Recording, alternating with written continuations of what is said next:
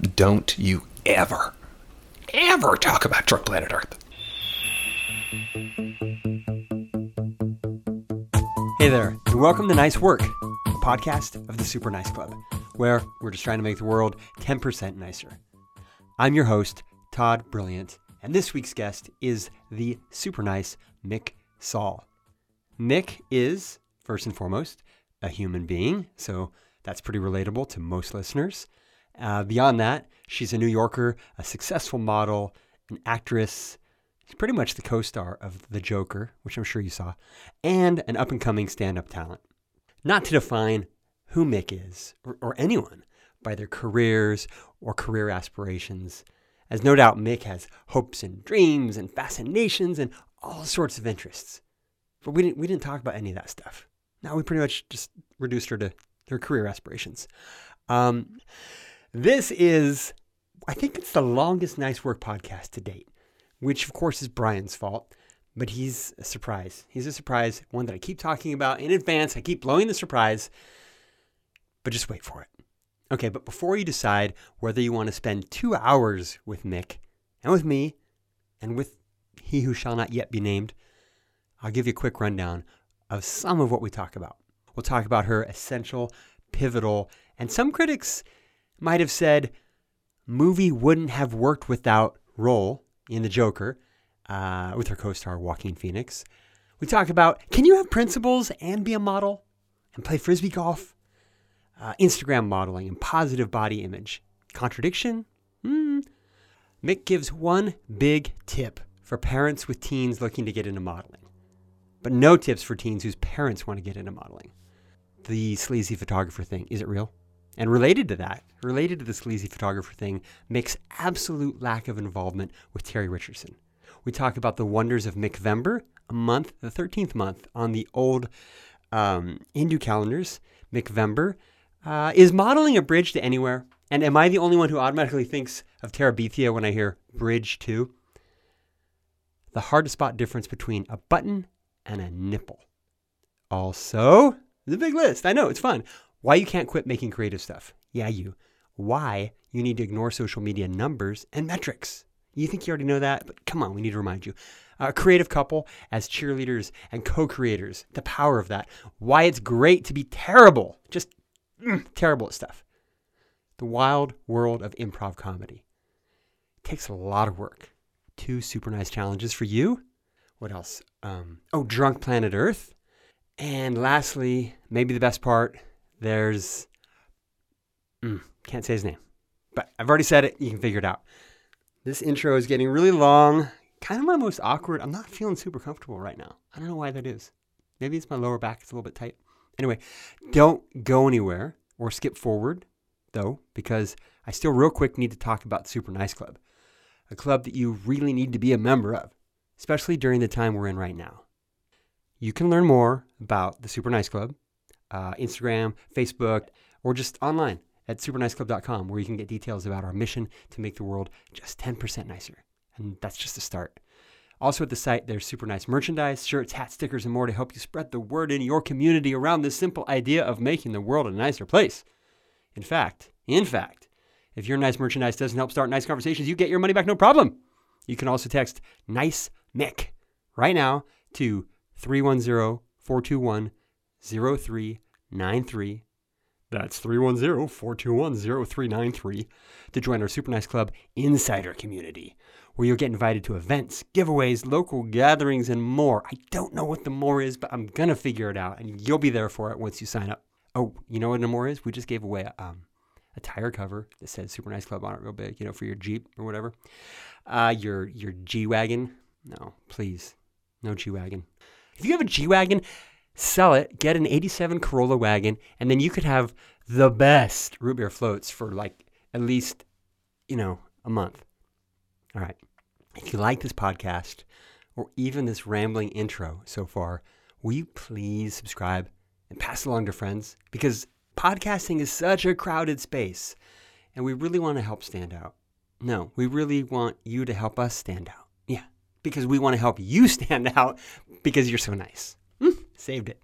Anyway, none of that's going to happen. It will not happen without your support, without your help. So pretty please. All right, You ready for this? I got to apologize for my mic issues during the last part of this podcast. I'm just stupid. That's all. I messed up. And since then, I've invested in a better microphone like I'm using right now. So it's all good from now on, okay? Far less amateur hour. Some, but that keeps it edgy. So here's nice work with the super nice Mick Saul. I'm not sure about that intro. Mick, hey, really great to have you on today, this morning, this afternoon. How are you? Thank you. Oh, I'm good. I'm so happy to be here. Where is here? New York, right? Yes, I am up in Harlem. You're in Harlem. How is Harlem? It's nice. I live right by the park. It's super beautiful up here. Okay, so you and Brian live in Harlem. We'll get to Brian later. We'll get to him. Yes. He's going to be the surprise guest, which I think I just ruined the surprise. That's okay. He's going to be the surprise guest because he's going to come in at a surprising time. Yeah, it's going to be a callback. It's going to be one of those things that people will be like, oh, I totally forgot. We're going to hear from Brian. I'm excited to talk to you today about everything they're up to with Brian as well, because these couples that are in COVID and working together, it's a lot of pressure, it's a lot of stress, or it can be. It can also be a really beautiful thing that brings people closer together than ever. So hopefully that's what's going on with you guys, but just don't even answer that. Just wait till we get there. And I want him to answer. I want you guys to answer independently. It'll be like, what was that game show where they had to learn about each other? Yeah, it was either that or was it Honeymoon? Something like... Neither one of us. Because it was something about, I think they were like just married and you had to answer like, what's their favorite breakfast? But they'd just gotten married, and at that time, I guess it was more... The Newlyweds. Newlyweds, yes. That's it. That's awesome. Okay, we got it. All right. Yeah, we got there. Pretty interesting interview so far. Okay. So who are you? Who are you, Mick? What are you all about?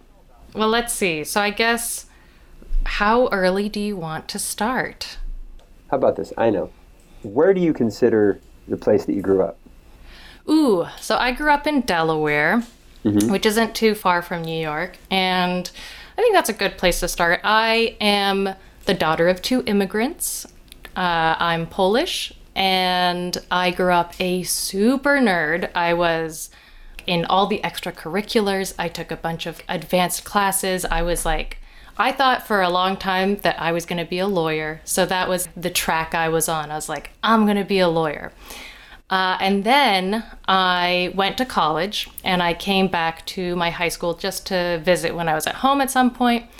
And my English teacher took me aside and was like, hey, I didn't want to tell you this in high school because I didn't want you to drop out of high school, but I used to be a casting director for models in New York, and I really think that you could model if you wanted to, which I thought was crazy. I thought it was so funny. I thought she was blowing smoke because I was a very sweet student. So I was like, she's just being nice because like I was the teacher's pet. That's very kind. And then she wrote down a bunch of agency names. She's like, look, I don't have any connections there because I've been an English teacher for a while.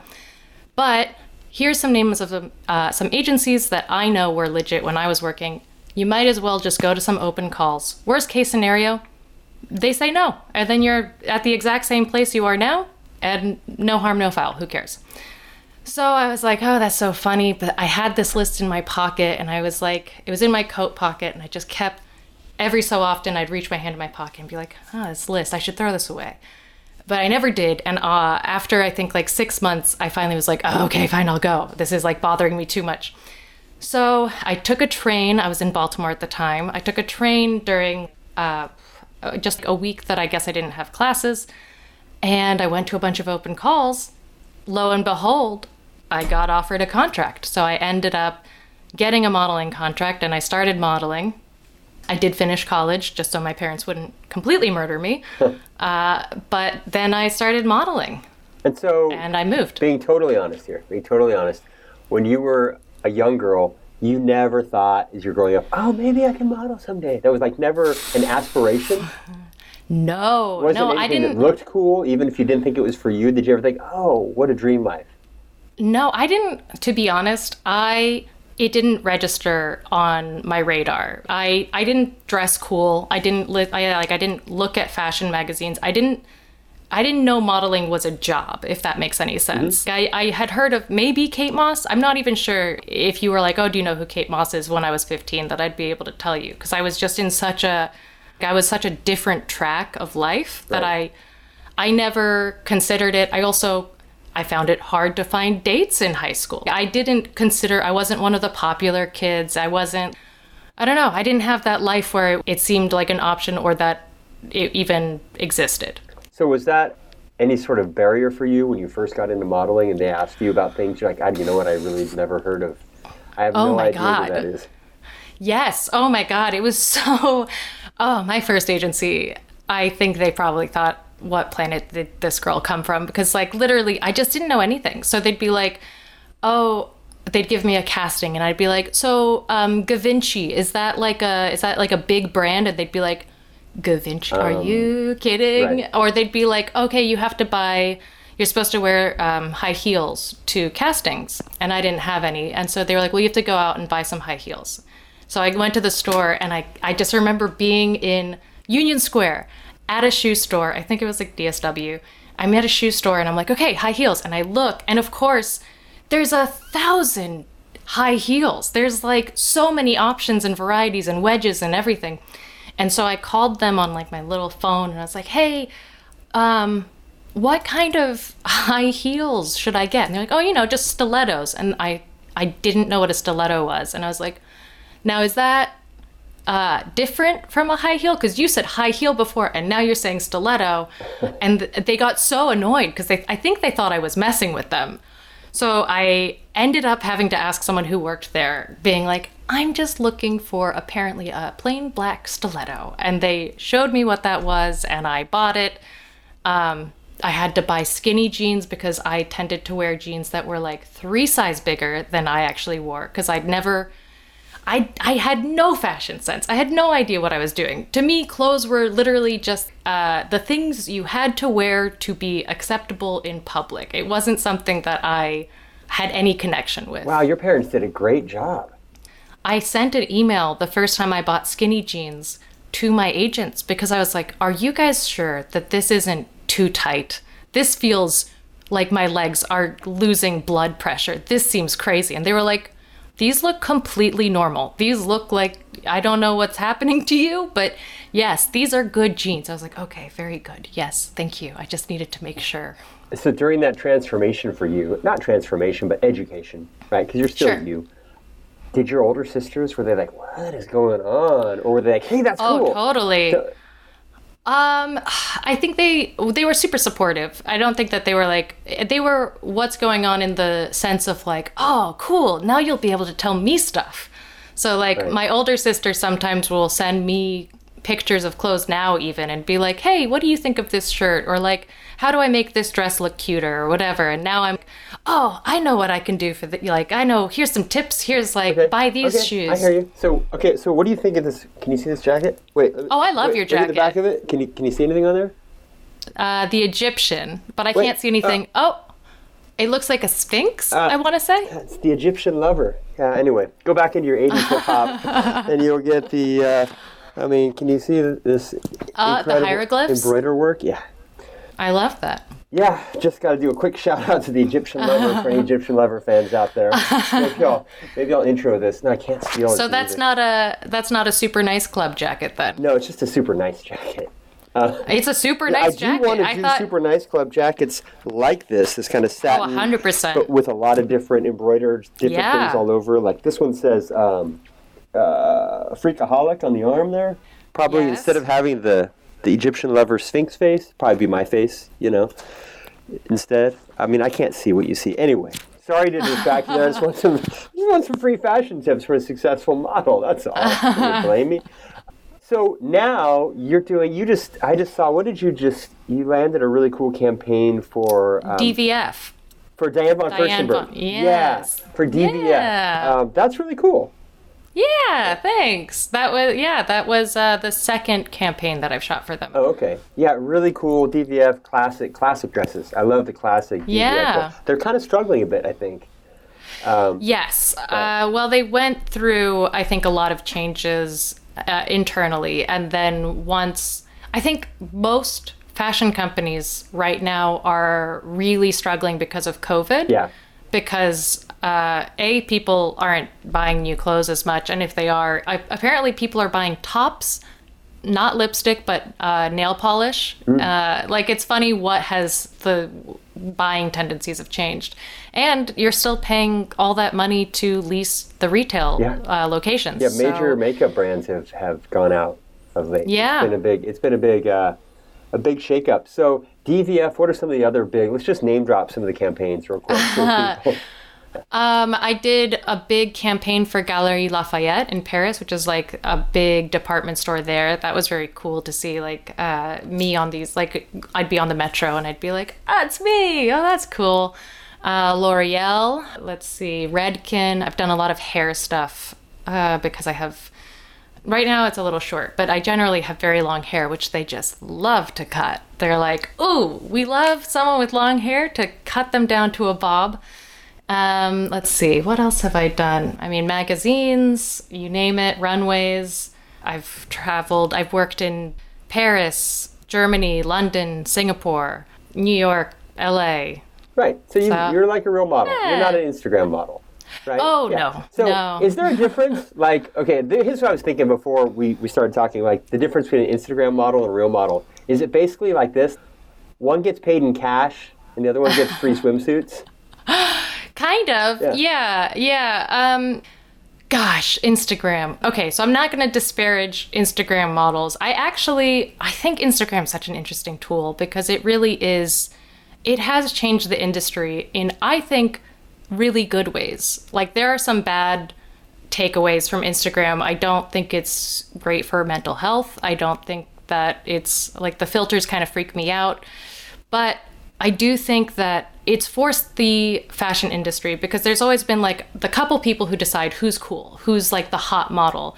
And Instagram's sort of taken away that power and democratized it. And so what it's done is it's forced the doors open into more body inclusivity, more diversity, and sort of forced them to be like, okay, well, you know, this girl on Instagram has millions of followers. We should maybe put her in this campaign because she is very popular. She is an it girl, even if that wasn't made through us.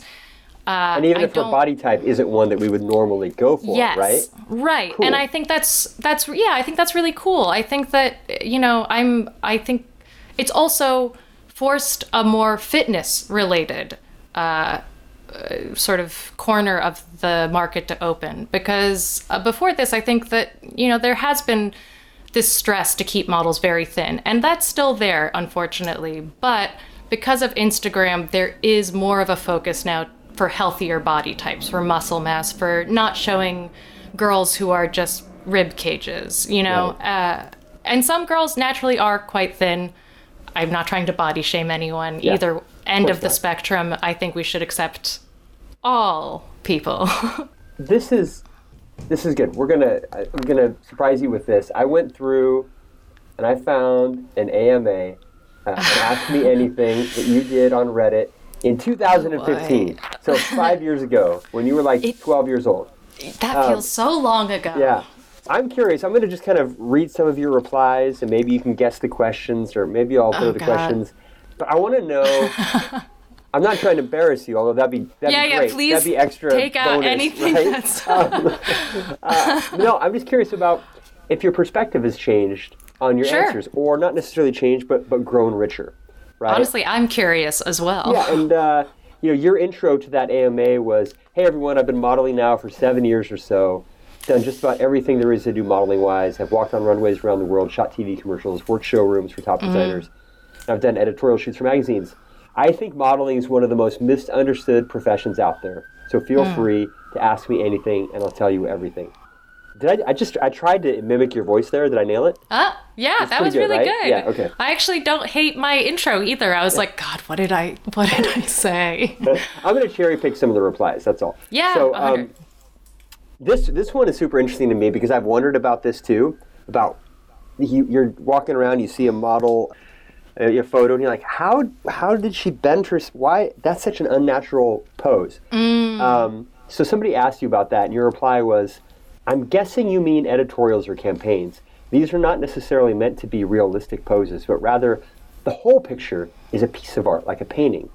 The poses are meant to be interesting enough to catch your eye and make you remember the ad. If you're looking at it, this is where what I was with it, and thinking, is that girl's arm on backwards? At least you're thinking about it.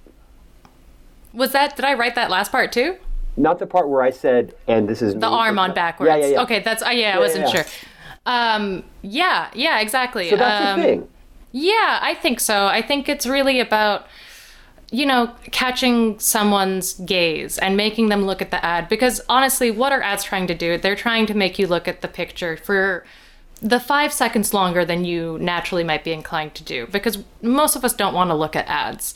So I do think that the poses and things, and it's also why editorial models tend to look maybe not the standard definition of beauty. Like there's something about their face. Maybe they have a big gap between their teeth, or they have sort of unusual looking lips. And I see a lot of people sort of bully online these girls, and it's like, no, that's the point. The point is you remember this girl. Right. The fact that you're pushed to go online and take the time and write a comment means that you have been staring at this ad so long now that at least subconsciously you're like, Prada, I know the name Prada. Like, right. It works. They do it because it does work. Okay, good to know. Another thing you said, this is a response to somebody asking the basic question that, do you have to sleep your way to the top to become like a supermodel? And you said, yes. In modeling, I don't believe you have to sleep your way to the top, but to get to the true top, I'm sure every model faces a situation that pushes the boundaries of what they are comfortable doing, and they have to decide whether or not they'll stand by their principles and suffer the consequences, or whether they will acquiesce. It's a hard choice given that there are hundreds of girls ready and willing to take your place in any job. So my question around that reply is, since then, I'm not asking you if you had to sleep your way to the top. First of all, who cares? Secondly, I'm just more curious about what you said in there that's so interesting, which is pushing the boundaries of what you're comfortable with. Having to weigh your own sort of morals and dogma versus career choices. Have you had any interesting situations in the last 5 years since then? Yeah, so when I wrote that reply, I wasn't specifically referring to sleeping your way to the top. I'm not saying it doesn't happen. I'm sure it happens. In all industries. Right, exactly. Unfortunately, true. Yeah. But I was more referencing that along with, I think for me, my personal sort of having to deal with boundaries and sort of the comfort would have been nudity. A lot of photographers want to shoot nudes, or at least topless, or whatever they want to do. It's another way to keep interest in a photo is like, a chick's naked. Now that is, I think, such a tough line, because it's such a thin line between an artful nude and a pornographic nude. That is a very thin line. It is very hard to know before you get on set. Even by looking at previous photos, it's not a guarantee if that's what the next photo is going to be. So it's so much trust that you have to put in, and whether or not you're okay with it. I was not really ever comfortable shooting a ton of nudes. I think there's a couple. I shot one, for example, in Paris. I shot this editorial. It was topless, but they were over and over again, they were like, you have really long hair. We're going to use that to cover. So don't worry about it. It's going to be like, you're not going to see anything. And I was like, okay, that's fine. That I'm comfortable with. I have no problem being nude. I just don't want that image out there, because again, for so much of my life, I knew that modeling, there is no end. You're sort of on a train, and at some point the train tracks are blown out. You don't know when. So that you have to have a plan for after modeling. And so there was this deep-seated fear in me that if I did a nude and I ever tried to have any sort of serious career afterwards, there would be a problem, because they'd be like, oh yeah, but then when we Googled you, we came up with all these nudes. So I was okay being nude so long as the image wasn't actually nude. cut to a few weeks later, of course they ended up choosing the image where the hair had blown to the side and I'm topless. And so after that, I became even more strict with being like, no. And photographers would be like, well, I won't show anything. It's going to be artful. It'll be from here to here. Like, I've heard that one before. Yeah, exactly. And so I was like, yeah. Oh, and then when I complained to the people who shot it, I was like, hey, you said that this wouldn't be shown. They were like, what are you worried about? You got great tits. I was like, holy God, is that not? Wow. It's not about that. Right. So I do think that that's sort of something that people have to decide what they're okay with and what they're not okay with. And I mean, I think that's something that Instagram has really, that's a part of Instagram I don't really like. I do think that Instagram really does push people to drop the nudity barrier and to post more provocative, more body than I think maybe naturally people would want to. I don't... It's the likes, it's the dopamine thing, right? It just pushes and pushes and pushes. Yeah, I mean, I think it's inevitable when you put numbers to pictures that you're going to sort of, that's going to get in your head like, this image didn't get as many likes as this one. Why don't people like this picture? Why don't they like this me? Picture? Right? Yeah. My Why vision have I of myself, that's not my prettiest self or my most attractive self. And it's not just limited to models, not just limited to women at all. It's anyone who puts up a profile photo that cares a little bit. It's true. I think it happens even without, I mean, I know that it happens to my photographer friends as well. They'll take dozens of photos and be like, okay, I don't know why these landscapes aren't doing so well. I think they're so beautiful. Maybe I shouldn't shoot landscapes. And it's like, no, just that maybe Instagram isn't the home for this image, but that doesn't mean that this image doesn't have a home. Absolutely. Well put. And there is a time and a place for using Instagram to see whether or not your product is going to appeal to the masses. But if what you're doing isn't about the masses, then you're going to get misled. So what about that? What about products? As a model, do you have the luxury of rejecting a campaign because you're not comfortable with what the company itself does or their values? Yeah. I mean, I definitely... Okay, so earlier this year, back in February, when I thought 2020 is gonna be my year. Holy shit, this is gonna be good. I told my agency that I was not gonna be modeling in New York, that I'm gonna take a break to see how acting pans out, because I was like, I really think that this is my time to drop the modeling thing and really jump in, feet first, acting. And then literally a month later, everything shut down. And I was like, okay, very good, very cool. So I had dropped my agency. Oh, you went that far. Yeah, Okay. yeah. And I'm sure I didn't do it in any brutal way. We're still on good terms. It's if after this, I'm like, okay, I'll go back to modeling. I don't think that they'd be like, not you. Right. I remember. I think that they understood at the time that I just wanted to focus on acting. They're very cool people. But I will say that agencies generally will push models to take jobs, and you better have a good reason, like a very good reason not to do a job. I think that, I do have the luxury. I'm lucky to have the luxury to be like, hey, I'm just not comfortable doing nudes or whatever, or I'm not comfortable working for this company because I don't like how they treat their people or people in general. Right. Cool. Here's a good one. The worst thing that ever happened to you. Your reply. Do you remember? No. You don't? Oh, no. Okay, because it's a good one. A woman was trying to dress me quickly, and she wasn't really paying close attention, and she mistook my nipple for a button. Oh.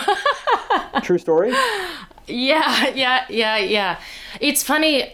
So the thing about being a model is so often the people that you work with, you are the product for many of these things. And so it's very easy for not only the person to sort of separate themselves from their self, their body, and sort of have like, not think of themselves. And honestly, a lot of times it's how I got through some of the worst jobs, was just to sort of disassociate from the physical actions that are happening and be like, well, this is a bad job, but I just need to get through it. And, in a few hours, I'll be back home. Unfortunately, this does also translate to the people that you work with sometimes, where they see you more as a product. So I've been stabbed by so many pins. I've been cut. I've had my face like burnt by just because they sort of forget that you're a person under there sometimes. And I don't blame them for that. I think that's just part of the job. And so a lot of nipple stuff happens, not in a sexual way, but like this woman buttoned my nipple, or I was modeling swimsuits and this stylist, she was like, I don't know what this, like, there's like this bump in the swimsuit. And I don't know. I'm trying to like just flatten it out, but every time I flatten it out, it's like it gets worse. And I was like, that's my nipple. So you're just rubbing my nipples right now, and that's not going to help. And she was like, oh my God, I'm so sorry. I'm so sorry. So that happens. It's just one of those funny things that happens at work where it's like people are so focused on making the image that they forget, like, oh yeah, this is a real human person. Yep. Okay, so thoughts on, so at the time you hadn't yet had the pleasure of working with this high caliber photographer, Terry Richardson. No, I had not. How about now? Yeah. No, thank goodness. No, I've never had to worry about Terry Richardson. Gosh, I am shocked that he is. I mean, I guess now the big magazines have come out and said they're not going to work with him anymore. But I am shocked that it took so long. Right? Yeah. But I mean, again, this is another great thing about social media. This is one of the things that I think Instagram has helped with, because you can't keep hiring these people in the global internet age anymore as much. I think it's a lot harder now to do, because before it was like everyone in the industry knew that Terry Richardson was a creep. Right. I mean, they'd be like, okay, but remember, it's Terry Richardson, so if you go in, yeah, and it was like so bad. no one didn't know, but they still hired this guy all the time. Whereas now it's like, you hire Terry Richardson, you know you're going to get a shitload of bad press on that. Right. Well. So. Okay. Good to know. Some good. Good to know. Some silver linings. So, we're going to move into the acting part of what you're doing. Sure. But before we do, parents with a nerdy teenager that may or may not have interest in modeling. I know there's a lot to that. There's a lot of fear around, hey, I'm sending my daughter or son into what is seen largely as a very predatory industry. Do you have any tips on, if anybody's listening and they're like, my kid wants to, but I'm very scared of doing that? Is there any advice you can offer? I mean, if I'm going to be super, super honest, my recommendation would be don't get into modeling. It is not an industry that I recommend working in. I think it's a time suck, and it can be such a trap. I think it can lead to a lot of body image issues, along with like a lot of self-esteem issues. It's a very it's a mean industry, unfortunately. And so it's like, I'm not saying, live your life, right? Who am I? You've never met me. But I don't know that I would do it over again if I had a time machine. And I think that there's this, 5 years ago, I said I'd been working, 6-7 years, and I just quit this year. When I started, I constantly was like, I'll model for like a year or two, and then I'll get on to other things. Because again, modeling doesn't have an end like career. There is no ladder that you're climbing up. There's more of like a hole that you're sort of drifting towards, and you don't know when you're going to hit it. I think here's my tip. If you're going to be a model, if that's something you want to do, use it as a jumping off point for whatever your other passion is. If you're attracted to modeling because you're like, I love fashion, then maybe look into what you want to be doing in fashion and really have that as like the fire that you're constantly stoking, and let modeling, supplement your income where you can, and don't let it take over your life, I guess would be my advice. If you want to write a book and you want to model, then make sure you're writing every day. Make sure that if you want to be an actor, modeling doesn't really alley-oop you into jobs unless you are actively working. So if you want to be an actor, be taking acting classes the whole time, because one day you wake up and you realize, holy God, how many years have I been doing this? And I keep saying next year will be the last year, but it never is, because there's always some big fish that you're about to land, and it reels you in. It just reels you in for so many years. Great. I think it's a great tip. Thanks. favorite model of all time? The one that just inspires you the most? Ooh. Oh, that's a good one. You can't cheat. I'm not going to have you say two. Don't like run out a bunch of names as you try to arrive at one. That's what people do. They try to drop. Oh. Just say one. Yeah. Yeah. No, I'll Honestly, you know who I think is a really inspirational model? I love what Heidi Klum has done. That is a great example. Or Tyra Banks. These women who, sorry, I did used to. These women who really did, but they did turn modeling into something else. I look up to even more than just the modeling aspect of it. Like Cindy Crawford makes her own furniture, has a great Mexican spot in Malibu. Like these women who used modeling and were like, okay, but what do I want to do with this? And we're able to become personalities on television. Tyra Banks has her own show. Heidi Klum is on multiple television shows and now has her own line. Like these, that's what I think that is the true supermodel. And that's inspirational for you as a working model to get there. Yeah? Yeah, just to remind yourself that, models come and go. Faces are, you can be, I've seen so many models. Unfortunately, I've seen this a lot with male models. I think their careers are different. They're different. You can become very big as a model, and then because you're big, you fall out of favor because it's like, oh, but they were like the big face of 2019. Like, let's move on. Let's choose someone else. And I think that can be very, very difficult to mentally grasp with because it's like, but I was pulling these big campaigns. I was the face. People loved me. What did I do? And it's like, you didn't do anything. Right. It's not you at all. You could be the, most friendly, great model to work with.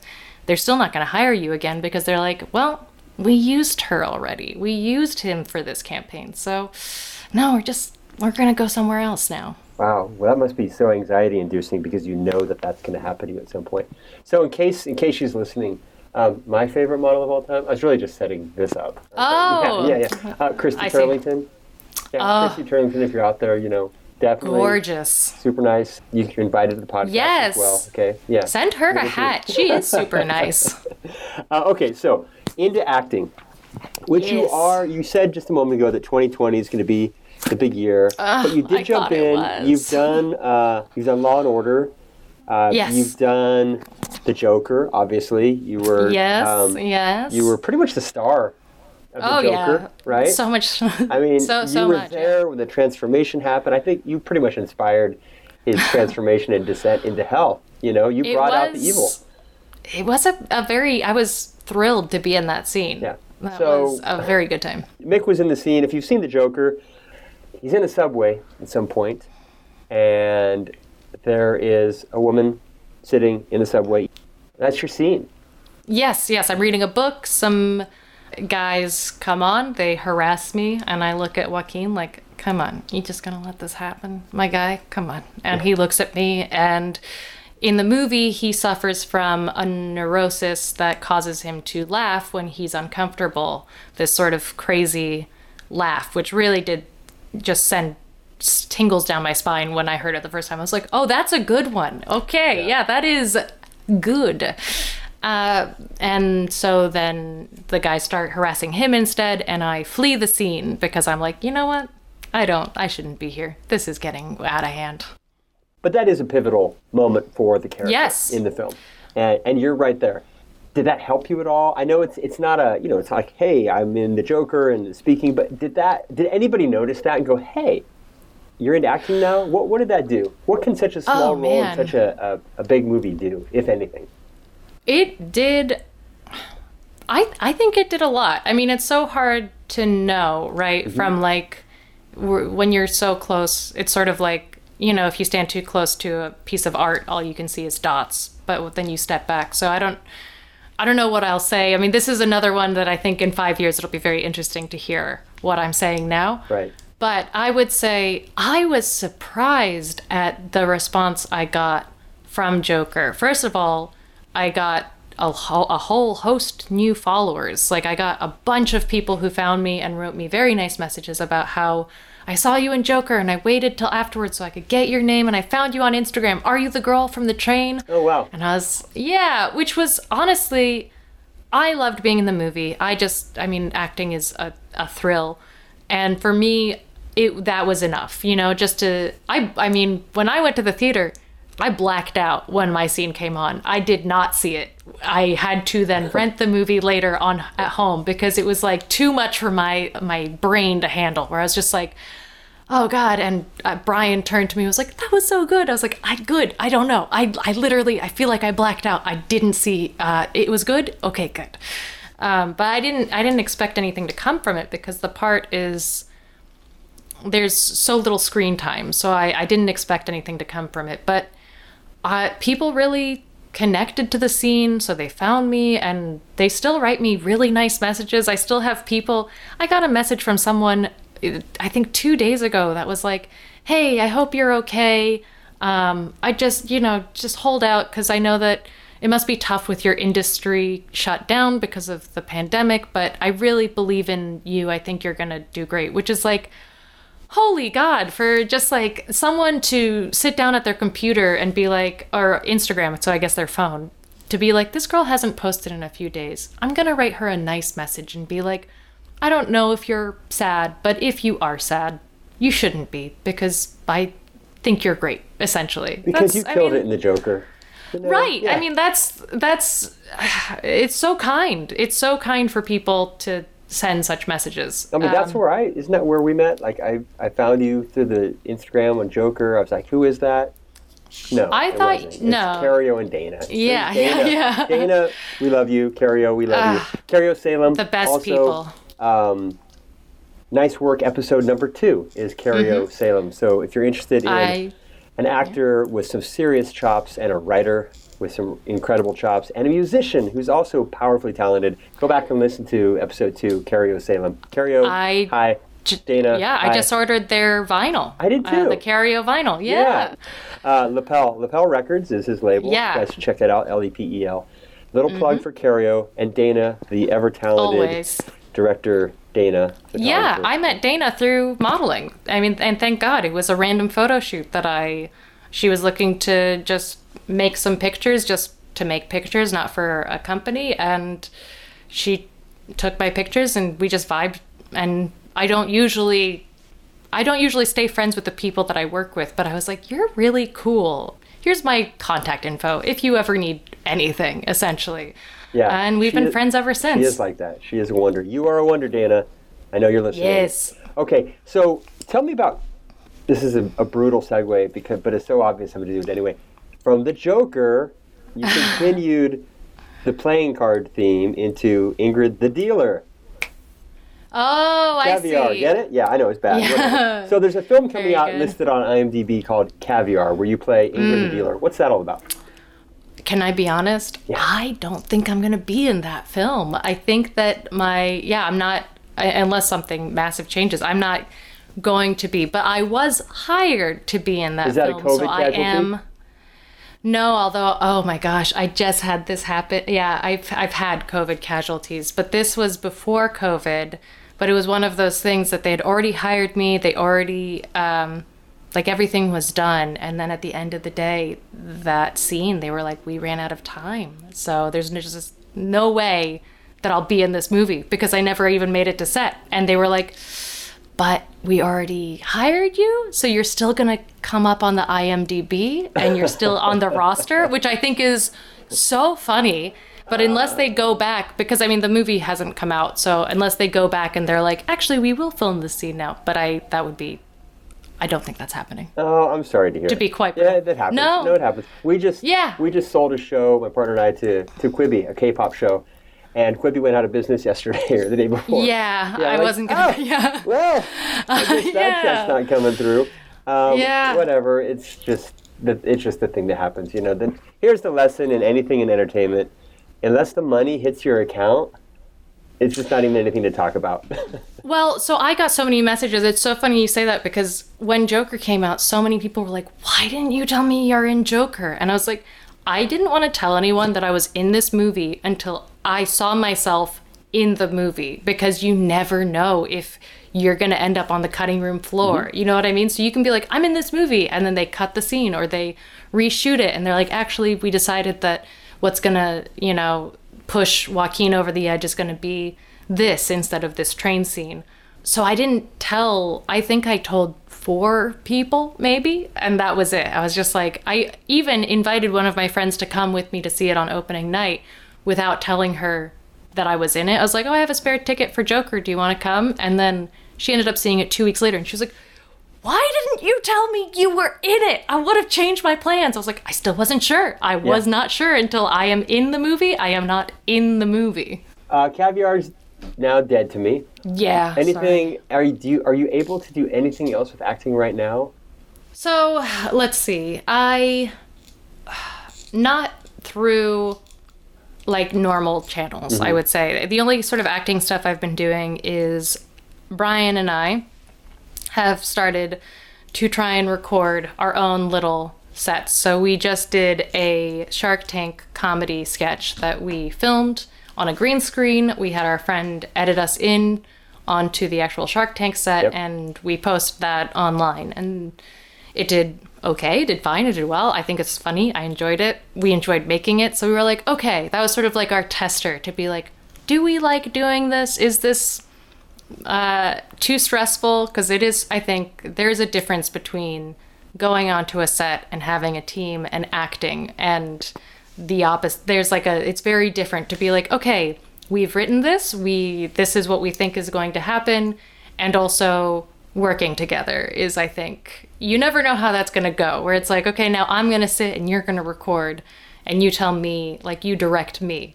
Oh, that can go south. Right. That can go south quick. Especially with the significant other, right? Yeah, exactly. During COVID, but we'll get into that. We're going to bring Brian in a second. What you said reminds me, there's such a lesson there with, you recorded an episode, the Shark Tank one, which I saw this morning, and I enjoyed it, for real. Oh, thank you. When you put one out and you look at the metrics, especially if you don't have a platform to begin with, if you're building something new, like a podcast, it can be so disheartening because really, hey, guess what? Nobody's looking at it yet. And then a lot of people, they put in a lot of time, a lot of effort, money. They're risking their self-esteem. They get one, doesn't do much, they quit, right? So if you're going to do something, folks, if you're going to put a video out, write something, start gardening, it doesn't matter. Something that needs to be repeated, just don't look at the results for 6 months. A while. Yeah. You know, just keep, if you enjoy it, if you enjoy doing it, just keep doing it. It takes a long time. I hope you guys keep this up. I hope you keep doing these videos and don't pay attention to the numbers because it takes time. And once it picks up, the numbers can be retroactively hot.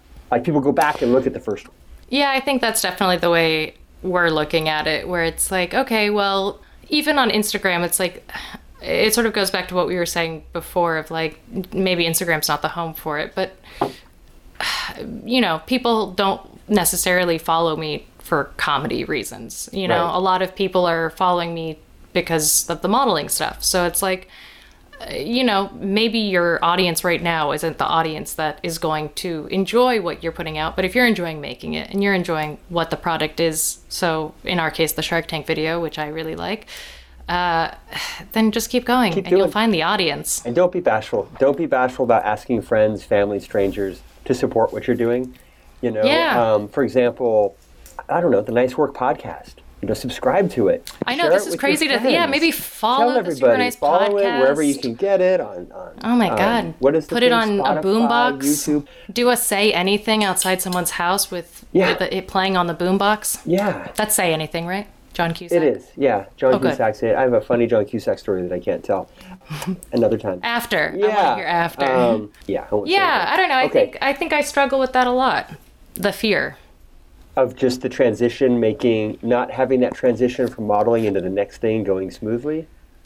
I honestly, everything. I feel like I'm constantly I actually am about to buy a piece of art by a friend named Margaret Stolte, and it says, scared all the time, doing it anyway. And I feel like I vibe with that so much, where it's just like, yes, scared all the time, but can't not do it because of that. Let's just go with whatever the promotion thing. Does Margaret have an Instagram handle that we can shout out right now? Yes, she has an Instagram. I think it's, if you look up Margaret Stolte, Stolte, she's on Instagram. She just launched her website today, which is where you can buy her art. Way to go, Margaret. I don't know Yeah. Margaret, but if you bought her art, she's an artist. Super Nice Club is all Yes, about yeah. supporting the art. So She's a comedian. That's how I met her. I met her through improv. So she's also very funny and talented. She's a great person. But yeah, and I'm about to go into McVember, if you want to talk about McVember. oh my God, McVember. So Yes. how come my phone was supposed to remind me in the beginning of October to do my version of McVember? Oh no, it was supposed to do it for June. Maybe it'll remind me no. next June, because I love that idea. We keep pushing Brian back. Damn it, Brian Morabito, I want you in here. But yes, we need to talk about McVember real quick. Thank you for prodding me on that. McVember is one of the coolest things I've seen on Instagram.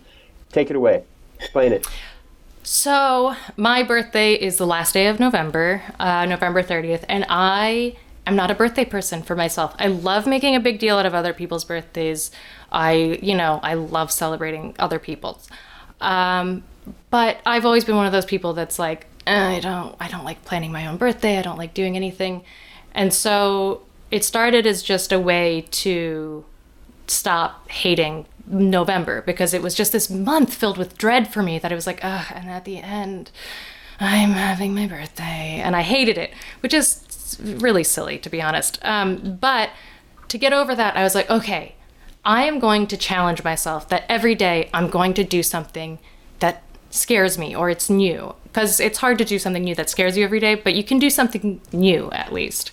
And so the first time I did it, that's how I started doing stand-up. I went to an open mic and I did 5 minutes, and my friends were there and they cheered me on and I thought it was great. I went skydiving, which was scary. My parachute did not open properly, but everything went well. They fixed it mid-fall and I am alive, so that's good. I went to Australia, one of the scariest places. Everything's trying to kill you in Australia. So I went to Australia. But they don't all have to be big to be totally transparent. Like, I also counted the first time I had never painted with watercolors. So I was like, I'll try painting with watercolors. And now that piece of art we framed it yesterday and we were like, we should put this up. I'm going to try, I have a whole list to do this year. Let's see, what are some McVember this year? 30 things that you've never done before. Oh, I remember thinking about that, going, what would my list even be? And I said, forget it. I'm going to wait until May and I'll start thinking about it. But I did not get the reminder. I was totally going to steal your idea. Is that okay? You should. Okay, cool. Yes, no, I liked this idea so much that I really recommend. But my birthday comes on the 10th, so it's like, do I only get 10? Or do I just keep going? No, you can do the whole month. Okay, you can either start May 10th or go the whole month. Yeah. I mean, I just think I'd had a flaming shot. Like, as I come across these things, sometimes I'll write them down, especially if it's a splurgy thing. I'll be like, save that for McVember. So I'll just I did, not trapeze, but I forget what it's called. Oh, silks. Oh, silks. But basically, yeah, it's basically the same. And so that was one of those things that I was like, okay, I'll do that for McVember. I've never done that. Oh, I have a silk setup right out by the pool. Yeah. Really? Every day, always. Yeah, totally. Oh my God, lucky you. That's amazing. No, come on, seriously? No. I have no idea. You have a pool. To me, in New York, that's like mind-blowing. I'm like, a pool. What a dream. But yeah, so I counted like bars. I went to Polo Bar because I was like, I've never been there. I'd like to have a drink at Polo Bar sometime. So it doesn't have to be big. It can just be like restaurants you've been meaning to try, museums you've never gone to. I went to the History of New York Museum because it was one that I was like, I'd always wanted to go there, but I never have. So it's just like new things. And I honestly think it is, it's invigorating, it's great, and it really does sort of boost my mood, if that makes any sense. Like, I think that it's so easy for me to just fall into patterns, and I think a lot of people, that's true, that you sort of end up eating the same things, doing the same things, and it's easy because it's a pattern, so your body just goes on this track of like, I know what I'm doing. Yeah. And by doing like one new thing a day, it can really just sort of shake everything up and be like, oh, that thing you don't like, you don't have to do that thing. You can change this. Anything is within your power, essentially. It's so true on the patterns. I have a friend, he's an author, you guys should check him out. His name is Jedediah Jenkins. He's a travel writer. He's done some pretty big things now. but he did a bike ride he'd never ridden a bicycle before in his life. I should have him on the podcast. Yeah, this guy sounds fascinating. He rode from Oregon down to the tip of South America. Wow, and he had never ridden a bike, okay? It's very He did that, and along the way, there's a short video that he made. It's out there, and he talks about breaking up the habits of daily life. We all get into these routines. We drive the same way home every day, and how that collapses time, right? We have the days whiz by when you get into routine, and routine is so helpful for many of us because the routine is what makes sure that we're successful at work and everything. Yes. But the price we pay is the days collapse into one another. And he just kind of reminds us, like, drive home a different way. Yeah. Maybe walk one day, bike the other day, just break your routine where you can, and then the days become memorable, and then your life feels longer.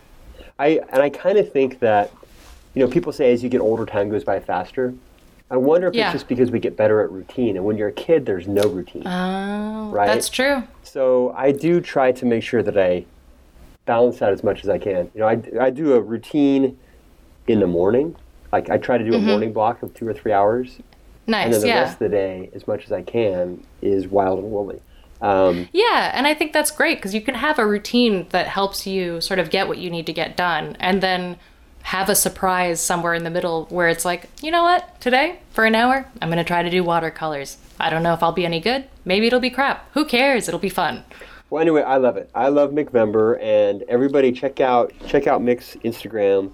Coming in a week, basically. Well, by the time by the time this lands, we should be just 4 or 5 days into Mickvember. So go back and check out the first 4. Oh, yeah. And then follow along from there. So the what's the funny thing called when you are extemporaneous and it's in comedy? Improv. Yes, got it. Improv, which I would clearly suck at. You're doing great so far. Improv is what you're doing right now, and you're into it. And a lot of that is, I'm guessing, inspired by and from and with Brian, your guy, correct? So I came to improv. I met Brian through improv. Oh, you did? Interestingly. Oh, okay. Yeah, that's how I met Brian. Well, bring him in. I don't want to hear about the how you met thing without him there. Absolutely. It might not be totally true. Yeah, that's true. It's like that's true. Here's our callback to the Newlywed Show. Okay, let's put that all the way, and then okay. Can you say? Yeah, Brian. So they're sharing a pair of headphones here because everything in Manhattan is so small and condensed, the apartments, that most folks can't have a second set of headphones. It's so small. It's so expensive. You have no idea how close these headphones are to the subway. This is prime real estate. I mean, honestly, I don't know if you can hear it, but there are just never-ending sirens behind us right now. Yeah, no, it's very Manhattan. So, Brian, we were just talking about how you pretty much taught Mick everything she knows about modeling. And how grateful she is for that as her sort of spiritual muse, that she tapped into you when she was just a teenager and before she had met you. She used to hear your voice, helping her make these decisions. So I think that's really great. And we spent, 40 minutes talking about that. Yeah, it was a long time. Yeah. I don't know if we want to keep sort of digging into that bad boy, but I'll just say that when Mick and I first met, it really looked like I was her bag boy because everywhere we went, she was in these like leather or silk onesies. I don't know, what do you call them? Jumpsuit. You know what I'm saying? Yeah, with stilettos, right? Just these giant, big, black-rimmed hats. And I would be next to her in just a T-shirt with a really long dog on it. And so everybody would look at us and be like, well, they don't know each other. These people have no relation to each other. They just met recently. So you're Brian Morabito. Yes. Very Japanese-sounding last name. Is it Polish? Thank you so much. Yeah. Not even close. It is Italian. It is, I think it's pronounced Morabito. Morabito? In Italy. Oh, yeah. I mean, we say Morabito. But, I mean, it's pretty much the you same. never say that. They're both Axis powers.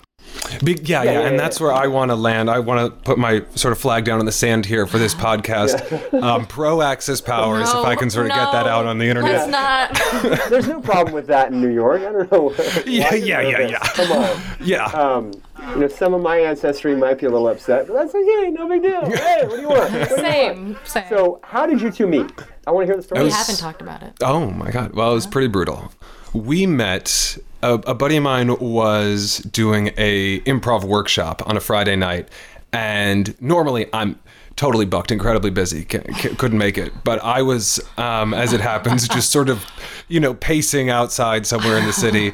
And he messaged me and he was like, hey, do you want to come fill out this workshop that I'm running? And I was like, yeah, I'd love to. And so I show up to the workshop and I see Mick, and this incredibly beautiful person. It's just so stunning. And so in my mind, I immediately go, okay, so I need to ignore this person. I need to put them out of my mind, that they do not exist, because if I try and flirt with this person or be funny, I'm going to crater beyond belief. So then we started doing like these warm-ups and these games, and she was very funny, and she was so nice for how pretty she was. And I was like, I was exactly right. I was right. Do not make eye contact with this person. Right. And as the class went on, apparently she tried to talk to me. He really stuck to this. I offered him, I had a bunch of snacks, and I also had obviously clocked him at the beginning. And I was like, I know, I'll get him with cookies. And I was like, I just happen to have some cookies. Would you like one? No response. No chance, dude. I am not falling for that. He didn't hear me. So I was like, hey, I have these cookies. Do you want one? And I was like leaning, we were all in the same row. So I was like leaning across these chairs and still nothing. So I just was like, I guess he doesn't want cookies. So you were trying to get him stoned, is what I'm hearing. Yeah, see if it opens him up a little bit.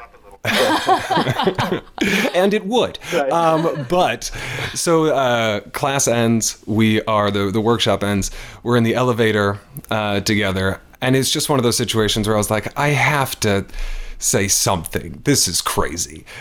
What are the chances we're in the same elevator? Right. And so we start talking, and then we start walking, towards the subway, and then we pass the subway. And then we pass another stop. Oh, also, there was another guy in the class, Reed. Yeah, very nice guy. Really sweet guy, who was really into Mick, was trying to flirt with her, but the way he was flirting with her... I had no idea. He was just complimenting me. He was the best wingman of all time. He was like, Brian knows everything about animals. I was like, whoa, really? That's so cool. And like saying all these things, and I'd ask a question, he'd be like, well, you should ask Brian. He knows everything about that. I was like, okay, I guess I'll talk to Brian. It was wild. And then he goes, all right, guys, see you later. Well, so no, what happened was we get to, from 34th, we walked all the way to 18th before finally I was like, so I've passed several subways that I should have taken. Do you guys have plans? Are you going somewhere? Or like, what's the deal? And wait, is it just the two of you? Or are you still with Reed? There's still three of us at this point, and Reed goes, I'm going home to watch basketball. I don't know what you two are doing. And I was like, okay. And Brian was like, no, those were also the subways I would have taken. I was like, would you like to go have some wine or something? Would you like to go with Reed and watch the Knicks get played? Yeah. So she guilted me into getting a drink. Mm-hmm. And then we went to a bar, we got drinks and tacos, and we went to another bar, and we kept closing down all these places until it was 5 in the morning. We had walked all around. I think we walked 9 miles. I think I clocked that once. It was like 8.7 miles or something. Yeah. And it was like, okay, well, we should go. Yeah. So then it was 5 in the morning. We were outside the Lincoln Tunnel, and Mick was saying how she didn't want to take a subway home because it was, too late. And I was like, totally. Let's call Ubers or let's call Lyfts or whatever. So we called separate Ubers, separate homes. Mm-hmm. And so then my Lyft gets there, and I'm like, all right, have a good night. And I get in the Lyft. and leave me at 5 in the morning by the Lincoln Tunnel. I'm wearing like a little sundress. And I was like, very good. See you later. As soon as the door closed, my driver went, hey, Brian, are you having a good night? And I was like, I think I may have made a mistake. I think there was sort of an error in judgment that may have just occurred. And then drove away. Oh, no. Yeah, but... And then we went on 3 other... Are these dates? And I truly was like, I don't know if this guy is into me or not. Because I can't tell. Fellas, you gotta keep him guessing. Keep him confused. You know what I'm saying? Well, I'm sure, Mick, that you've been through that. I've heard from several women, mostly, all, that it's just when you have the looks, it can not necessarily always intimidate men, but they make assumptions about you. Right? They make assumptions that, she's really beautiful, so she's going to be a bitch, or she's not going to be that smart. All these dumb things that when you hear it, when you talk about it, it's idiotic. and yet reflexively it happens all the time. I do look mean. Big time. And that's why I was mean. Yeah. Which is why I you're was cast so for the surprised Joker. when she was nice. Yeah. When she was nice in that. People are constantly Yeah. surprised. They're like, I really thought you were gonna be really mean. I was like, I know. I everyone thinks so. That's It's the kinda- brass it's kinda knuckles too, gangster. I think. It's intimidating. It's the snarling also. It is. You know? Yeah. Other people just say hello, but I sort of bare teeth to be like, Oh man, yeah. So we went on on a couple dates in the like following week that happened, and there was one where it was like we just, we went to see an improv show, and then we ended up participating in the show. It was like a jam where at some point anybody can like get up and do stuff, and then everybody went to a bar afterwards where there is this giant, what's it called? Connect Four. Yeah. This giant Jenga and giant Connect Four, and Mick is incredible at Connect Four. And I thought I was really good at Connect Four. She absolutely destroyed me, which is I'm fine with. It's fine. And there was crying. Yeah, no, it's good. And at a certain point, Mick was sort of like leaning over or leaning towards me. trying to get a kiss. I'm just God, dear God, just trying to get that kiss. But then I noticed right next to us was this guy who was a regular at these like pay to play, these jam improv shows, who's like a really dorky guy, Really nice. mid 30s or 40s, really, really nice. Just like khakis up to his nipples, and was just like there to have a nice time. And in all good conscience, I was like, I cannot stand here and make out with this gorgeous woman while this poor man just stands here and stares at us, because his activity previous to this was watching us play Connect Four. You know what I mean? He's not like turning around to talk to somebody else. It was the wrong moment. I see that now. Yeah. But eventually hey, it did. Brian, can you pull the headphones away from Mick for a second so he doesn't hear this part? Yeah, okay, Yeah, so big time. check it out, buddy. There's actually a formula to Connect Four. You Google it. You'll never lose to her. Oh my God. Yeah. Are you kidding? I'm not kidding at all. Yep, throwing it out there. So just check Wow. it out, learn it, and then hey, I bet you, make some wager. Yeah. That you're gonna, if she's always kicking your ass at it. Yeah. All right, that's my pro tip. Thank you so much. Yeah, okay. Hey, Mick, totally unrelated. Do you want to play Connect Four later? No big deal, low stakes, $400 or whatever, and we'll sort of see what happens. Yeah. Yes. Okay. Good. All right. This is so working out. I'm about to make $400. Yeah, I'm about to make $200. So, Brian, you recently starred in a major new film called Terrier, or is it Terror? Terroir. It may be Terroir. I don't know. It is. It actually is. It's a horror film about the scariest humans on the planet, foodies. Right? I mean, my stomach turned as I had to almost turn it off. So well done, though. How did you get involved?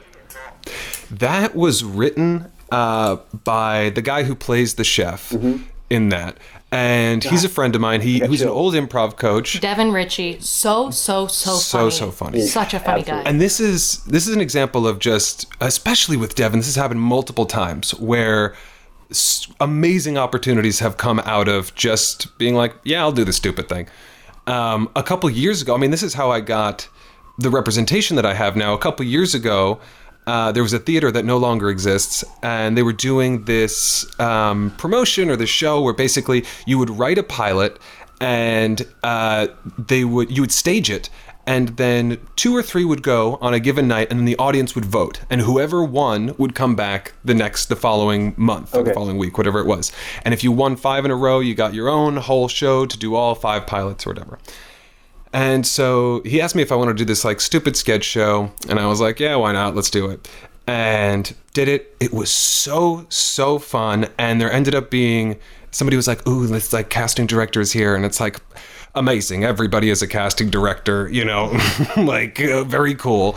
But then after the show, he was like, hey, how's it going? So, who are you? And what are you doing? And what's your story? So we got drinks afterwards, and we started talking. And then then all of a sudden out of the blue, I got an email to come in for some audition for, I forget what it was. It was something like an Adam Sandler movie. And then it turned out it was this guy, and it turned out that he was helping cast all of Wes Anderson's movies. And then he had his own, like he has his own side casting business.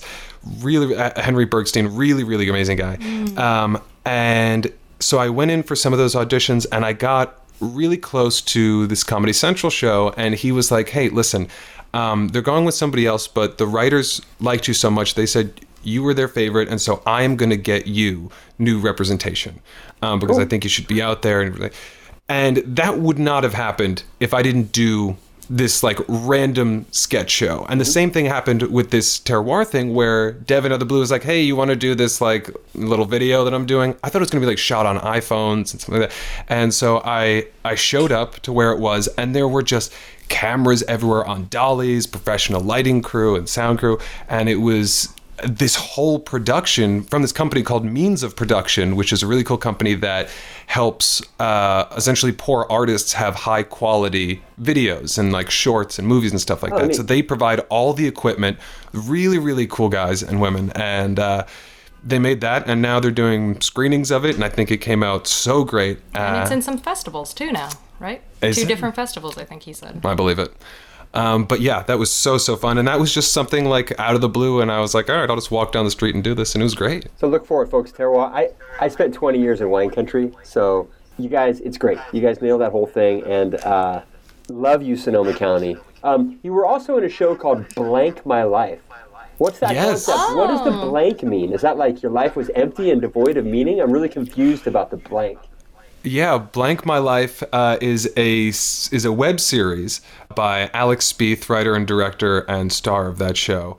And it could be, I guess, Fuck My Life, or there is that voice. Yeah, sort of an Yeah. expletive I sort of didn't deal. get that. Okay. Hey, yeah, sorry. totally. This is the Yeah. super nice podcast Yeah, I get. I Our don't. minds are My in a mind different doesn't spot. even. I can't even. Okay. Sorry, I brought it up. Get your mind out of the I'll clouds. edit that out. Yeah, it's fine. Yeah, for the love of God. Yes, so that is an absurdist comedy that a friend who I went to school with ended up producing, writing, and starring in, and she's made, I think, 3 seasons of it. She's incredible. Yeah, she is really, really great. And there's just something to, she got on that bandwagon early of creating your own work. Yeah. You know, when we were in school, I went to an acting conservatory, and so whenever anybody came back, they were always like, oh yeah, well, you know, after the first like 10 years, I started getting work, or I started to make my own thing. And the thought that goes through every student's mind is like, yeah, fucking maybe you, dude. But like when I get out there, they're not gonna be able to handle me. Yeah, dog. But the reality of the business is that, especially for comedians, you're not just an actor waiting for, you know, somebody to put you in an amazing thing. Especially for a comedian, you are a content creator. You are expected to bring something to the table. You know, in a lot of these programs, your teachers are your directors. So there is this misconception that every director or every casting director that you'll ever meet or ever come in contact with are going to pull these amazing performances out of you. And the reality of the business is that you are the same as the lighting designer. You are no more important than whatever other cog that is going into making this production happen. So you need to come in and bring some aspect of this, you know, piece of the puzzle. You know what I mean? Yeah. They're not there to drag it out of you. Right. So Alex was really, really great about that early, and I wish I had been sooner about that. I'm sure Mick has talked a little bit about how we're starting to write and make stuff, and we're writing pilots right now. I didn't And- talk about that, but yeah. Oh my God, I then told her never to mind. kind of wait on the joint stuff until you got on here. Anytime I said your other than name, the he psychic ghost thing. screamed. Yeah. Yeah. But yes, yeah. And so that's something that we have just started doing, should have done way sooner. Yeah. But it's so important to like, it seemed like this thing of, oh, if you're not good enough, you need to make some other stuff. The reality is like being an actor can just be saying the line somebody else wrote, standing where somebody else is pointing and telling you to stand, Yeah. and doing what they say. And being an artist means having a bigger footprint on whatever it is you're putting out there, you know? And I think that's what we're more interested in. There's the reality of the longer you do it, the better you are going to get. Just, you know, by nature of getting older and having more experiences to pull from, and, you know, things you've lived through, and then also just people you know. And it's not, you know, when they say it's who you know, not what you know, that doesn't mean like nepotism. You know what I mean? You don't need to meet richer, older men, you know what I mean? And once you get a cabal of these, old men, then you're cool.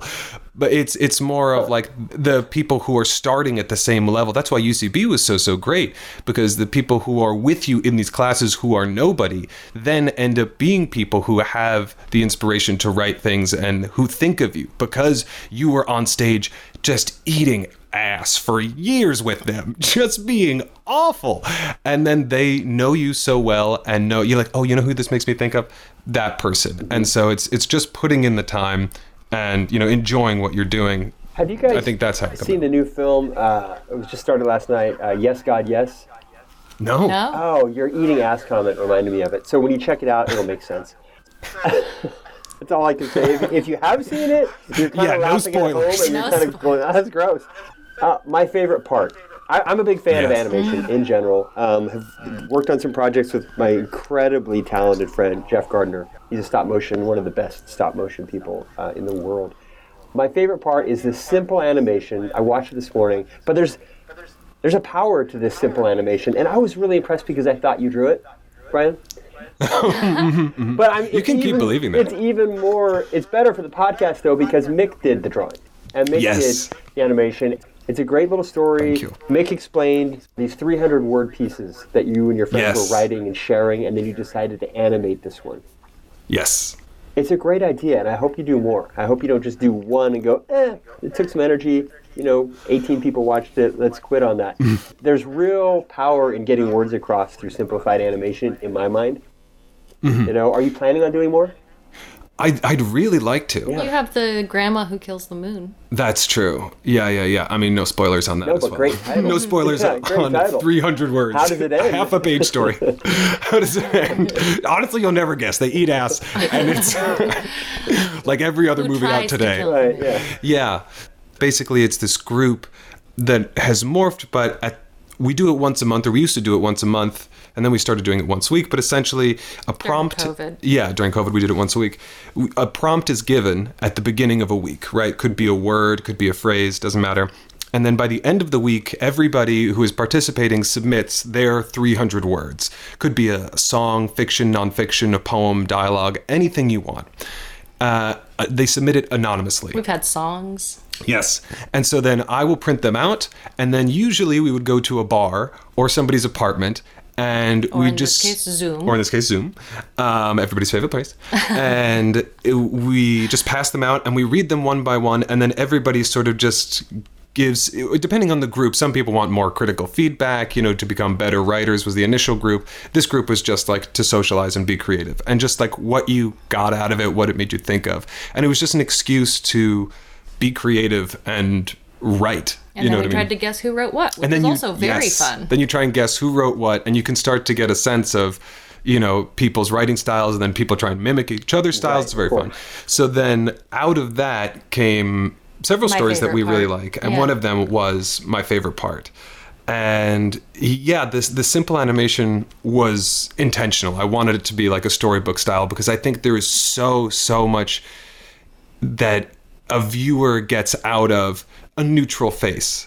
You know what I mean? How much you can put on something. The potential to me is so much funnier than telling you sometimes like how I feel, showing you how grossed out I am or how excited I am. That's sort of like, the first layer of human interaction or reading their behavior. But when it's this, sort of storybook, very still panels, it's just so much more, I think, simplicity and kind of love can come out of those types of characters. I love the idea of it's so COVID friendly, this idea of passing around. Everyone should passing around with your friends a writing assignment or something. I mean, come up with your own version of it, folks. But if you're out there and you have friends, even if you're not writers, who cares? Most of us weren't. Think of this idea that you can just share stuff with your friends and put a deadline on it. That's the main thing, is putting a deadline on it. So it's a great idea. If you want to see the results of it, there'll be a link in the show notes to my favorite part. Also, before I forget, on Instagram, @Mora, get it? Morabito, Mora, @Mora, with an A, then enough. Mora, then enough on Instagram. And Mick is @MickZal, SZAL. So you guys work together on my favorite part. And you work together. I've seen you do improv together as well. How is that as a couple in the same field doing these things together? Do you guys, is it ever competitive, or is it competitive in a good way? You know what? It is horrible. And no, it really depends on... They're sitting 18 feet apart, everybody, with frowns. Yeah. Well, it's interesting. It depends on what it is, because I had been doing improv for a couple years before I think Mick started. So when we started dating, almost every day was us on the subway, Mick being like, hey, can we do another exercise? Hey, let's do another exercise. What's going on with that? And I'm like, I'm going to lose my mind if I have to. He got a little taste of that nerd I was talking about before. When there's something I want to learn, I'm just like, I can't let things go. So we would literally be riding on the subway, be like, what's another exercise we can do, just two people on this subway? And he was like, for the love of God, please let me listen to music. But it's great to, Oh, he became really good. Yes, and it's so nice that she was so, aggressive and interested in it and wanting to get better. And it's one of those things where, like, no matter how many times I said it, she wouldn't hear it, but that she would be... so often you'll do these things where you do a show and you're not happy with a show, and somebody afterwards is like, that was so fun. And you then spend the next 10 minutes being like, you're a fucking idiot. That show was bad and I was bad and here's why. And there's a definite learning curve to understanding that it's like, why don't I not spend my time convincing somebody that they didn't have a good time, and just like understand that I am learning and growing. And so I would be like, Mick, you are so much better than I was when I was at that time, where you were. But she was so hungry and going after it, and she got so much better. And now working together, either writing things or creating things, for me, there's definitely been another learning curve of, for sharing those creative impulses. There's definitely a control that I had to relinquish of, like, the timing should be this or the beats should be this, and don't worry about it. Like, I can tell you what to do. I want to, like, write this out or, like, give you suggestions here.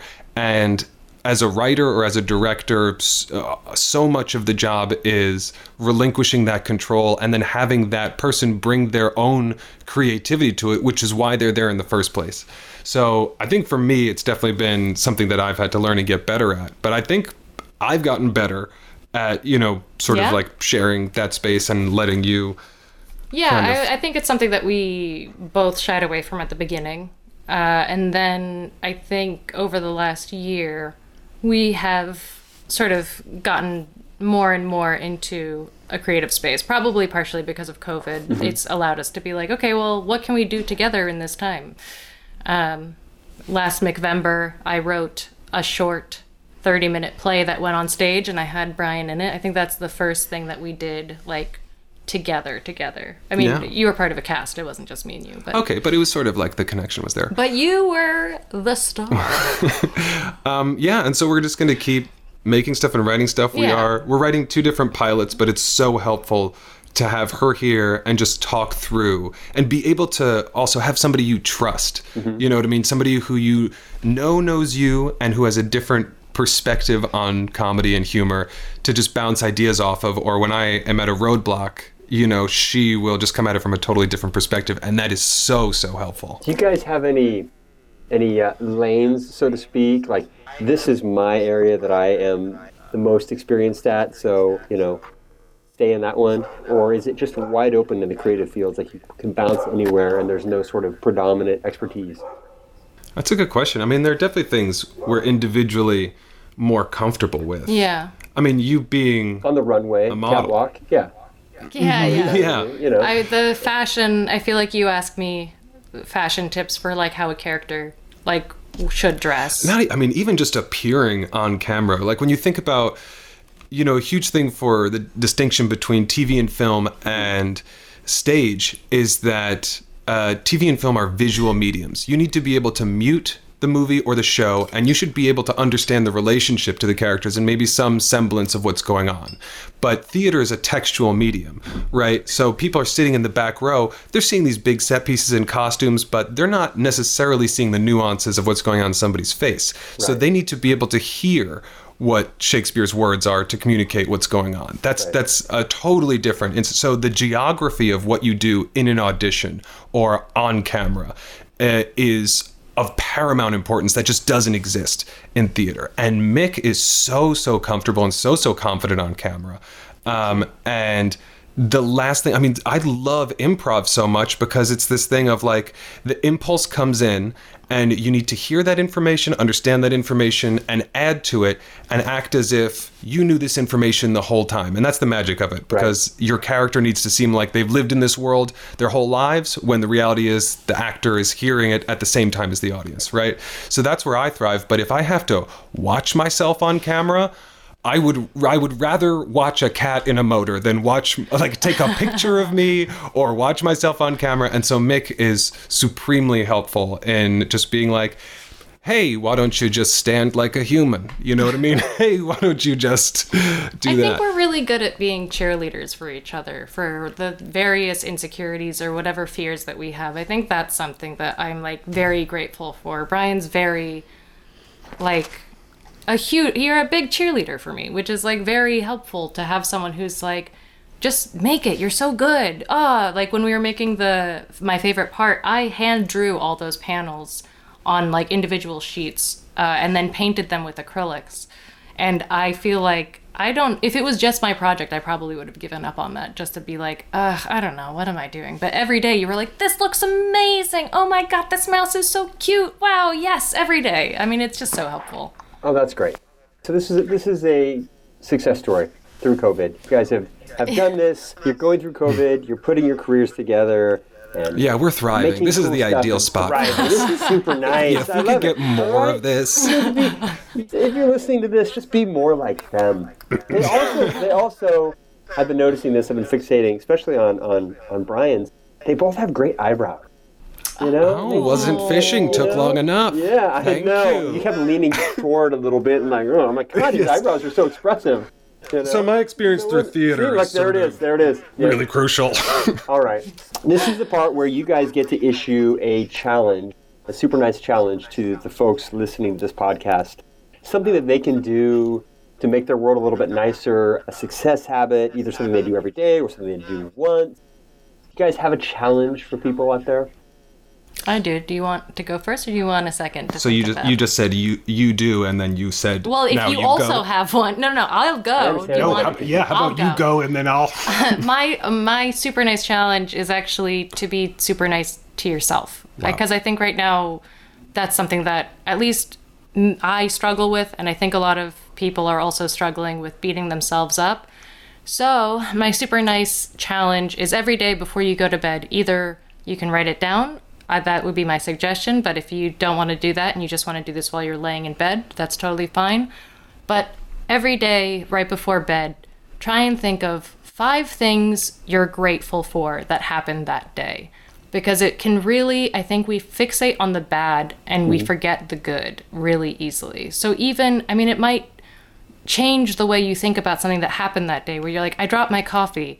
But when you think about the thing you're grateful for, you're like, but you know what? I ended up getting instead a different drink just because I was already ordering a second one. So I ended up trying a new drink that I really liked. So I'm grateful for that. Or like, I heard that joke and it was really funny. Or I made someone smile and that made me feel really good. So that's my saying 5 things that you're grateful for in that day. Big or small, doesn't matter. Just something that you liked. Challenge accepted.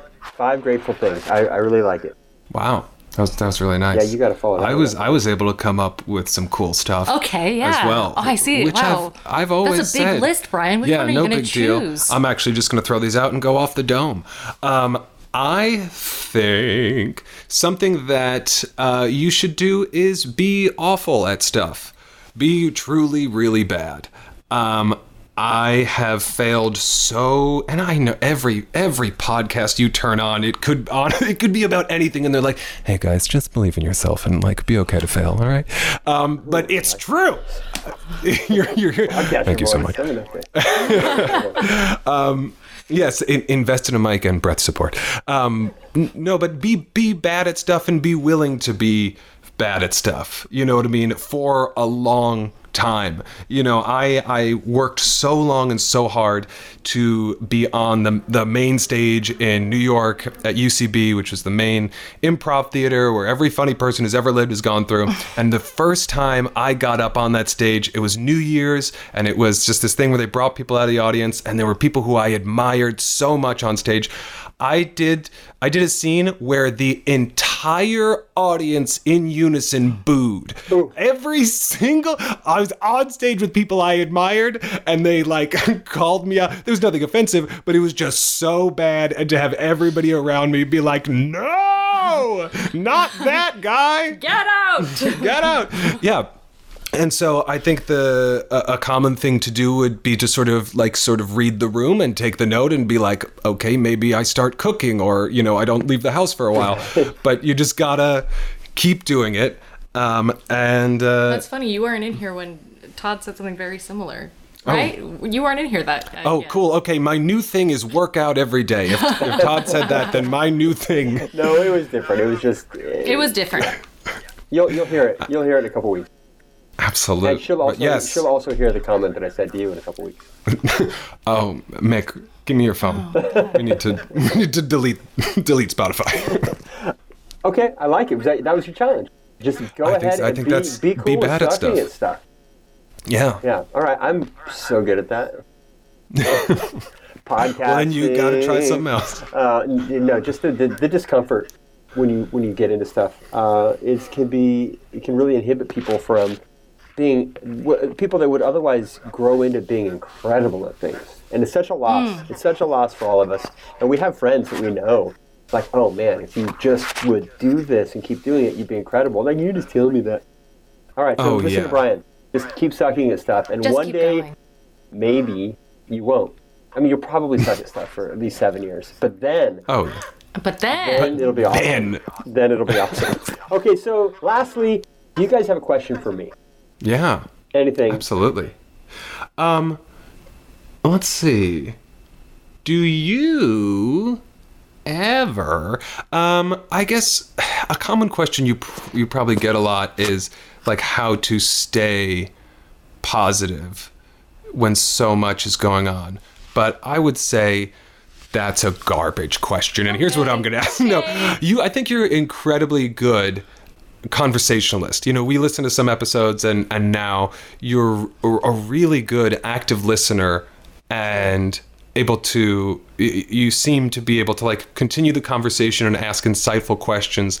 How do you maintain that? Somebody you don't know, you're meeting for the first time, you know, I mean, I guess people you know you're comfortable with, but you know, this is the first time we're meeting. Mm-hmm. How do you approach either having that confidence or the ability to be able to do that? Well, that's a great question because it comes right off of your piece of advice, which is I didn't know anything about podcasting when I got into it, and so I just sucked at it for a while.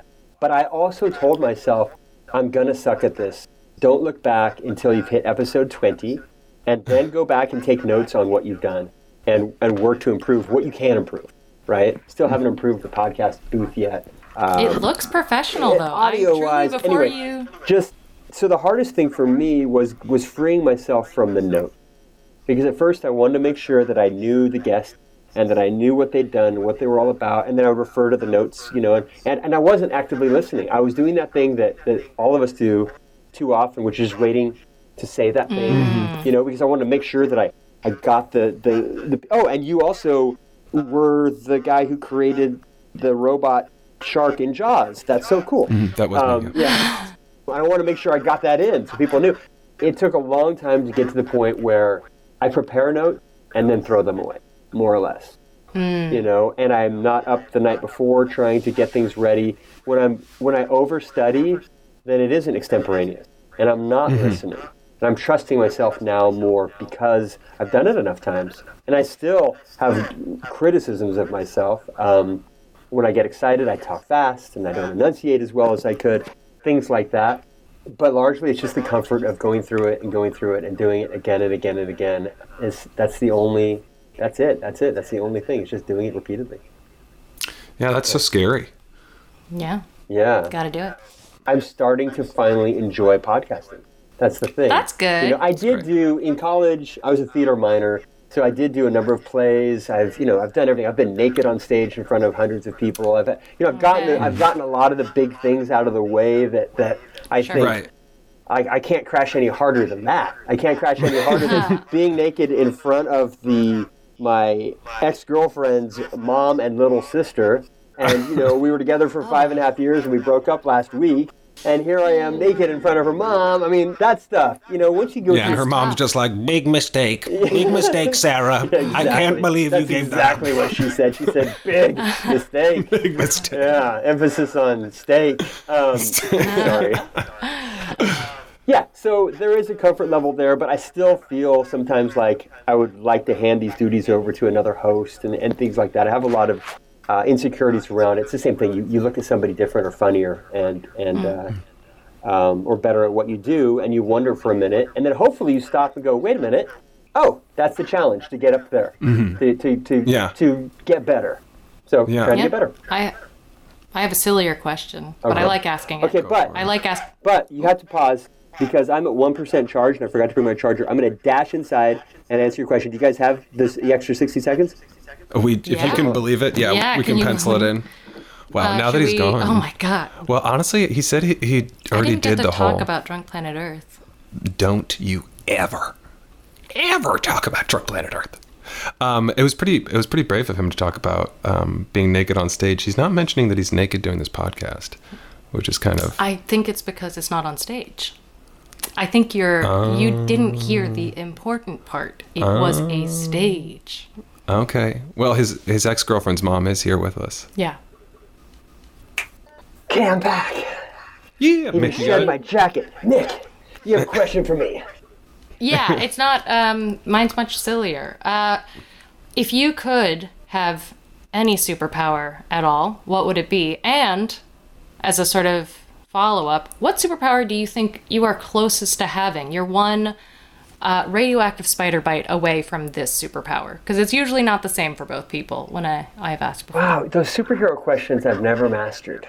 They're like, would you rather fly or be invisible? All that kind of thing. I think I would really like time travel. Does that count as a superpower?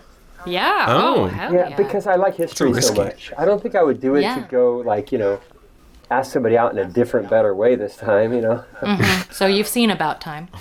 Which one's that? That's the time travel one where he asks the girl out a bunch of different ways. No. Phenomenal movie. Yeah. Well, no, I would go back and be a voyeur and watch events. I think that'd be pretty cool. I love that. I don't think I would want to go forward in time. I don't have a lot of interest in that. I just want to live that. So time travel would be my superpower. Wow, I've never thought of that one before. Okay, so superpower that I'm closest to having. I mean, can you guys? It's probably super strength. I'm huge. Mm-hmm. Oh yeah. Pretty huge. Probably super strength. What? I'm not very close to invisibility at all. Not even remotely. Hey, don't get down on yourself about that, okay? Well, that's not true, because my hair is thinning a lot now.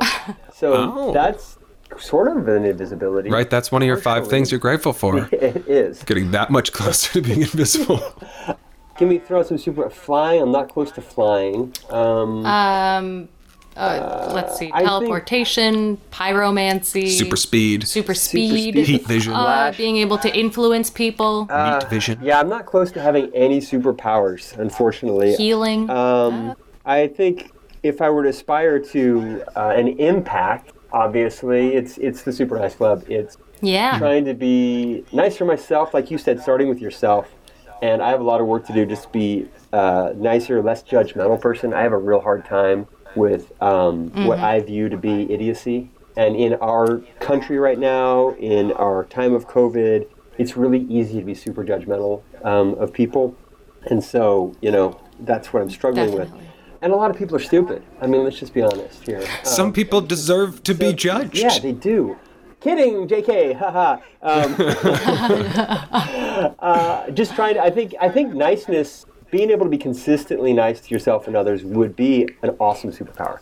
If I can get there, that'd be getting great. Closer. If I can if I can exemplify it for anyone, at the same time that, it's those rungs, right?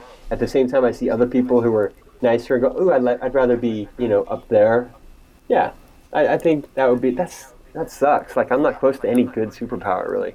I think This that's was- a really good one. know. Well, this was also meant to be a downer. Yeah, This was also meant to My put you in question your was place. that was meant just to- sort of you're just undercutting my. You guys have your own insecurities, and you're trying to just toss them on me like some creepy. Hey, if you were good at anything, what would it be? if you could be good at something. I don't know, man. Being alive, breathing. No, great question. yeah. Great question. I appreciate it. Yours, Brian. Yeah. Okay. You two, really great to talk. I'm really glad to get to know you both a little bit here. And, Yeah, thanks look for forward having to us. the next cartoon animation. Absolute. Look forward to Terroir 2. Absolute. And if you're looking for something in the meantime to stay happy and have your day, we another thing we work on together is called Drunk Planet Earth. That's right. And Mick runs the Instagram for it, and she posts pretty much daily. Right now we're in the middle of a bracket for cutest animal, but Called the Cutie Baby Championship. Is And that- if you want to, we are making people vote for which animal is cuter. So every day I put up an animal fact with one animal, and then the other animal with an animal fact, and then afterwards you vote which one's cuter. Is that Absolute. at Drunk Planet Earth? at Drunk At Planet Drunk Earth. Planet Yep. Earth. Planet It's a once every 2 weeks we're doing it now for we Twitch. do a Twitch live stream show where we stream an animal documentary, we make jokes, and then people ask animal questions. You can ask any question, and if Brian and the other host can't answer it, they take a shot. So by the end of the Twitch stream, everyone's pretty drunk. We're having a good time. You've learned some weird animal facts. It's very fun. Mick is our fact checker, and when Yes. everything's back, we'll be back to doing it live. But for now, we're On the doing it on Twitch. Twitch. Oh, well, I've always just really looked forward to getting drunk while learning obscure facts about animals. So This is the place for you. I'm there. And again, thanks you guys. Really appreciate it. Thank you so Yeah, much for thank having us. This is you. great. Congratulations, you made it through Nice Work's longest ever podcast. You know, sometimes it's nice to have a longer one if you're on a drive or something like that, especially when you have super dynamic, super funny, super nice guests like Mick and Brian. Those two made my day. Again, I love it when I leave the podcast just feeling great, feeling challenged, feeling inspired by the guests. Because if I do, I'm hoping you do. I feel like I should be the first canary in the coal mine. If I fall asleep and die, then it's probably not the best podcast. Do canaries fall asleep before they die in the coal mines, you guys think? They probably do, huh? That's not the worst way to go. I mean, if you're a bird in a cage in a coal mine, you probably want to fall asleep and die, don't you think? Is that kind of dark? I don't mean it to be dark. I'm just painting a picture of like the contrast between yellow and black and so bright and vibrant as a bird, and then the quiet sort of death sounds of a mine. That's all I'm trying to do. Hope you enjoyed Mick and Brian. Follow them, find them. More Than Enough, Mixolve, got all the links, all the good stuff in the show notes. Thank you for being part of the Super Nice Club. Love you a bunch. Stay nice. Oh, wanna be nice? Don't you wanna be one of the people in the Super Nice Club? Oh, wanna be nice? Don't you wanna be one of the people in the Super Nice Club? Oh, wanna be nice? Don't you wanna be one of the people in the Super Nice Club? Yeah. So what? Big deal.